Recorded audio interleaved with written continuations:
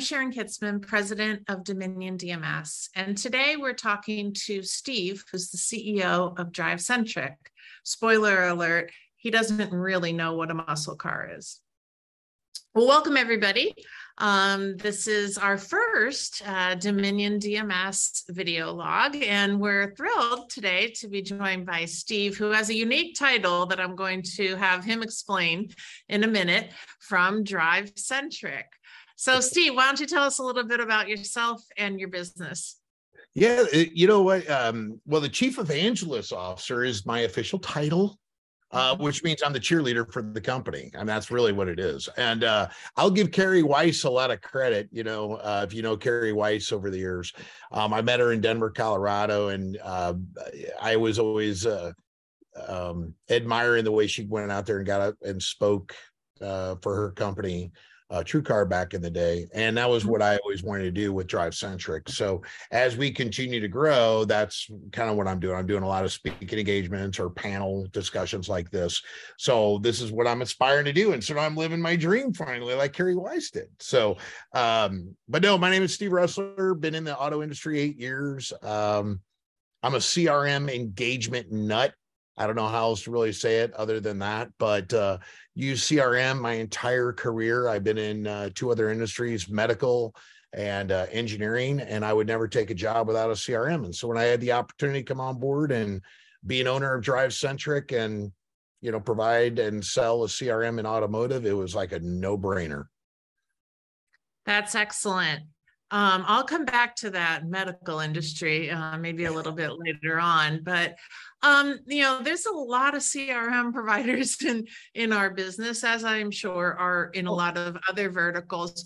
What sets DriveCentric apart from the others in the eyes of your dealers?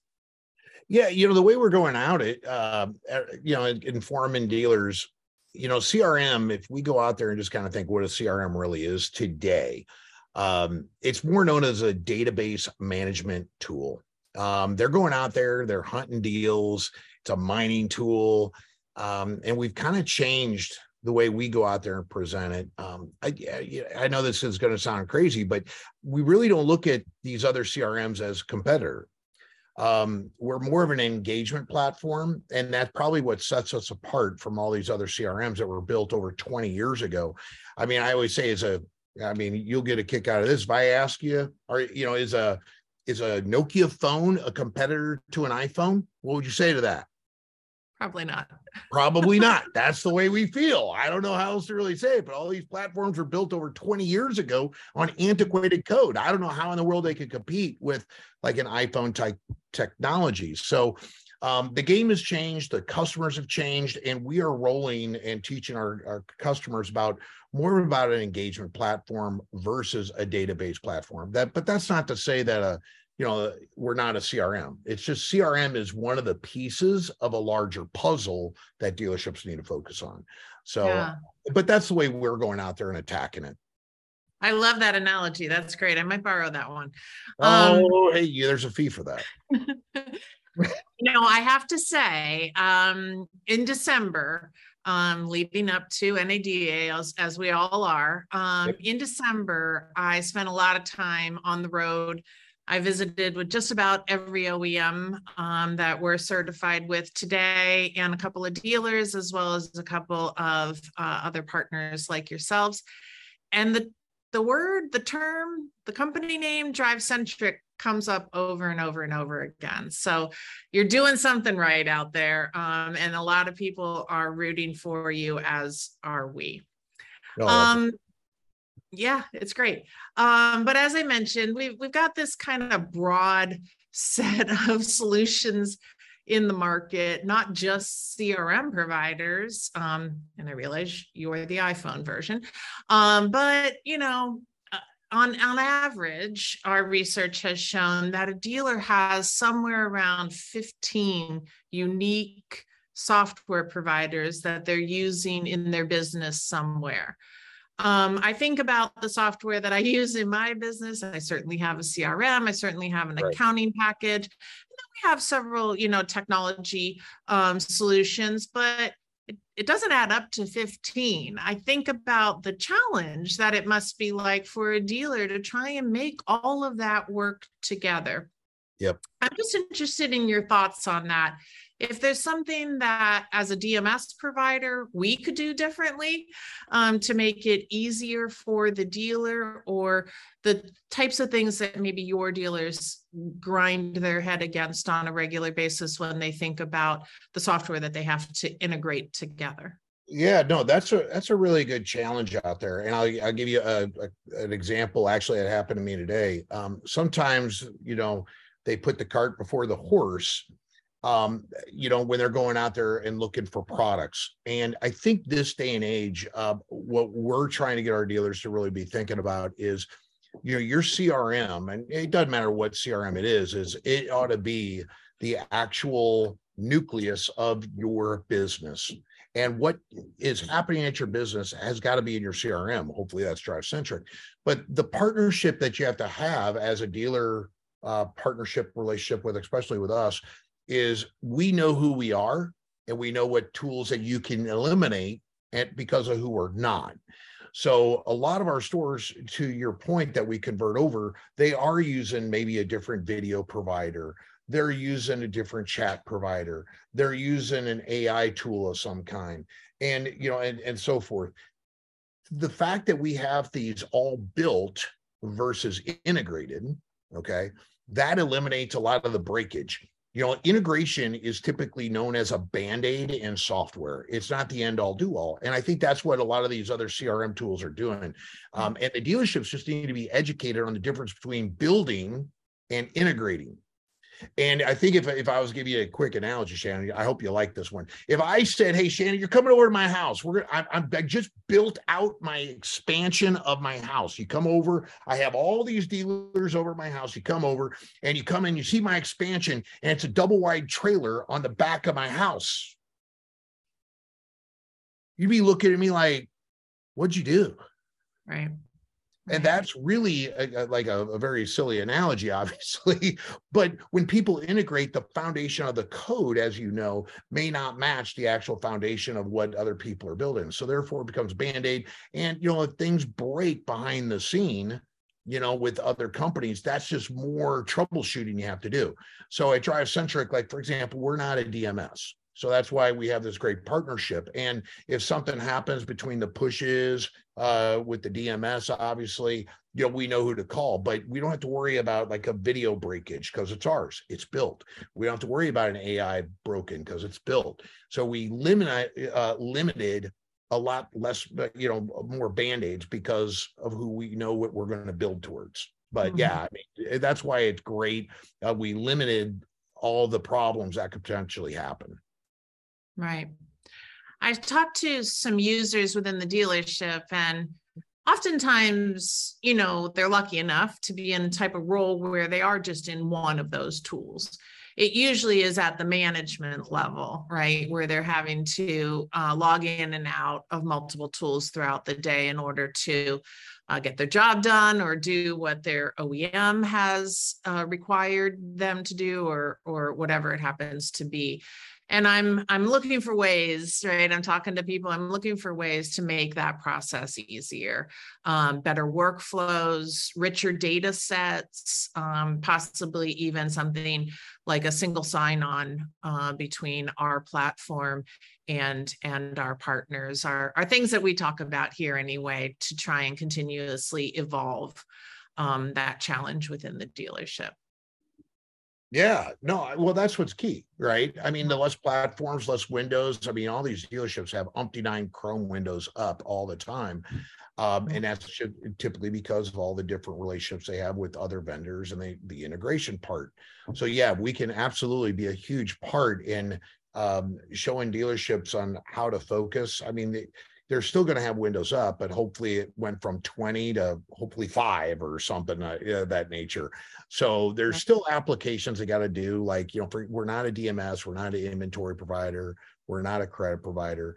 So again, we minimized, and more importantly, all the salespeople that are using our tool, they have more ammo or more tools at their fingertips to go out there and communicate with customers on their behalf. And then if everything gets pushed inside the CRM from the salespeople, that's where it all starts. I mean, Shannon, the cliche, especially with any CRM, they say the best CRM is the one that's used. If we have a 91% usage rate on the mobile app, we're doing something right. And if they're pushing all that information over to the DMS, that's less double entry for, obviously, your F&I guys. So that's right. That's right. For everybody, even the service department, when that vehicle comes back around, right? Yeah, absolutely. So you keep saying I'm not a DMS. I am. I've been in this industry for 30 years, always with DMS providers.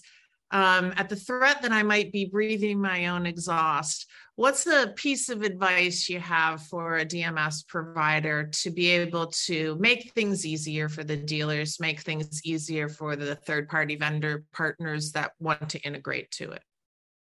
Well, I just always think in terms of the DMS is a big part, and the biggest things that we have to do is make it a seamless integration for the dealerships from the CRM and to the DMS, whichever CRM they're on. I mean, you want to make it seamless, and you want to have a good partnership. I mean, that's what I think is key. We go out there and we look at partnerships with all, obviously DMS to make sure if there is an issue, we want to get a hold of you and we want to be able to correct the issue and be a problem solver with you. The other thing too is I think what's always critical from our side is, again, think of us working together as a team for a solution. Anytime you integrate, there's a blame game that goes on, unfortunately. So we have to keep the same synergies and keep the dealership in mind when providing a solution. But I think for us, the more stuff that we can push over to your side and make it seamless, that's what the dealerships want. They want a seamless transaction from the CRM to the DMS, and you guys do a great job with it. So don't put the dealer in the middle of an issue when an issue occurs. Kind of hammer it out between the two of us and try and get it remedied as fast as possible. Yeah, absolutely. I mean, it's like there's always going to be what people need to know is when there are fixing like issues, there's something on, let's say, your side that has to work, and there's something on our side that has to work, and we have to communicate back behind the scenes. And a lot of times, anytime you integration, there's just a blame game, and I think it's important for people. While it's an uncomfortable situation, nobody ever wants to see that happen. But the idea is behind the scene, the dealer doesn't care. They just want to know we're working together to solve an issue. And that's the way we address it with any of our partners to fix an issue. So that's what we always look forward to. Okay, great. So you mentioned healthcare earlier. Before we wrap up, I have to ask, healthcare or automotive? What's easier and what's more exciting? Well, that's kind of interesting. I'm not saving lives in automotive, but I'd like to think I'm saving businesses. No, it's a little bit different. There's differences. I mean, it was fun. Healthcare, I did everything from being a pharmaceutical rep. That's how you typically get started, all the way up to being in surgery and doing implantable devices for Medtronic. And I saw some really cool things. Deep brain stimulations for Parkinson's, or neuro back surgery for patients with like back pain and things of that nature. Just saw some miracles. The one thing that I'll just tell you is I think there's a lot of good similarities no matter what you go out there and represent. But I was always a patient advocate for 16 years in the medical industry. When I got in automotive, I had to transition that thought process of, okay, I'm not saving lives. How am I going to go out there and relate to this? And I'm a customer at heart, buying cars. So I took it from the aspect of what's the customer experience like. And so instead of thinking in terms of a patient advocate, I became a customer advocate and representing our company and talking on behalf of the customer, because if you study the customer's buying behavior, that's how we're helping our dealerships grow and talk much differently than, look, we're not a big fan of templates. We're not a big fan of making 100 phone calls and then those 50 emails. I mean, you're doing the task through the task mode. We're trying to get our customers to just talk back to customers. which is a huge problem in itself. And if we can do the right things to help be a better educator to our customers, then we're doing our dealers a service. So that's my parallel.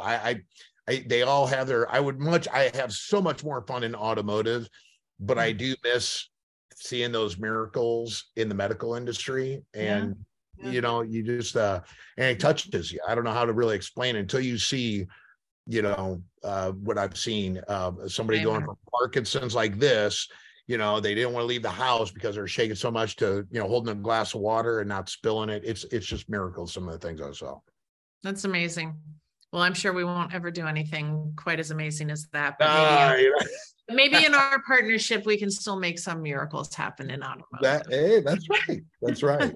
That's right. Well, as we close up here today, Steve, I just want to thank you for your time. You're joining us here in our brand new offices in South Florida. Very nice.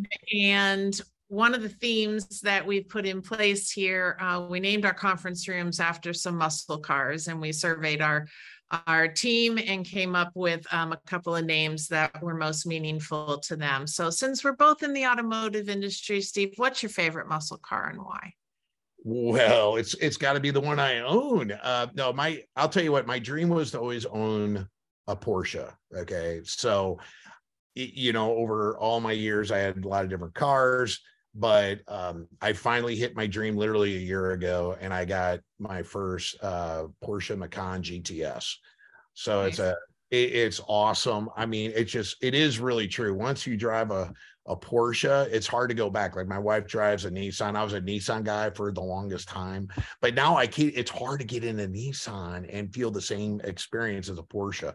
So yeah, I gotta tell you, I'm a Porsche guy now. But yeah, the GTS and the get up and go, the power. All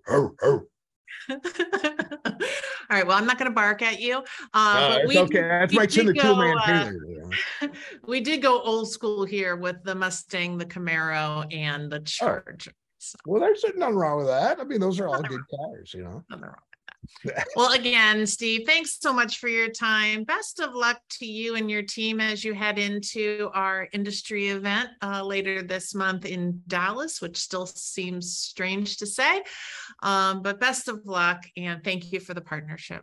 Yeah, absolutely. No, vice versa. We appreciate our relationship together. So let's continue to grow.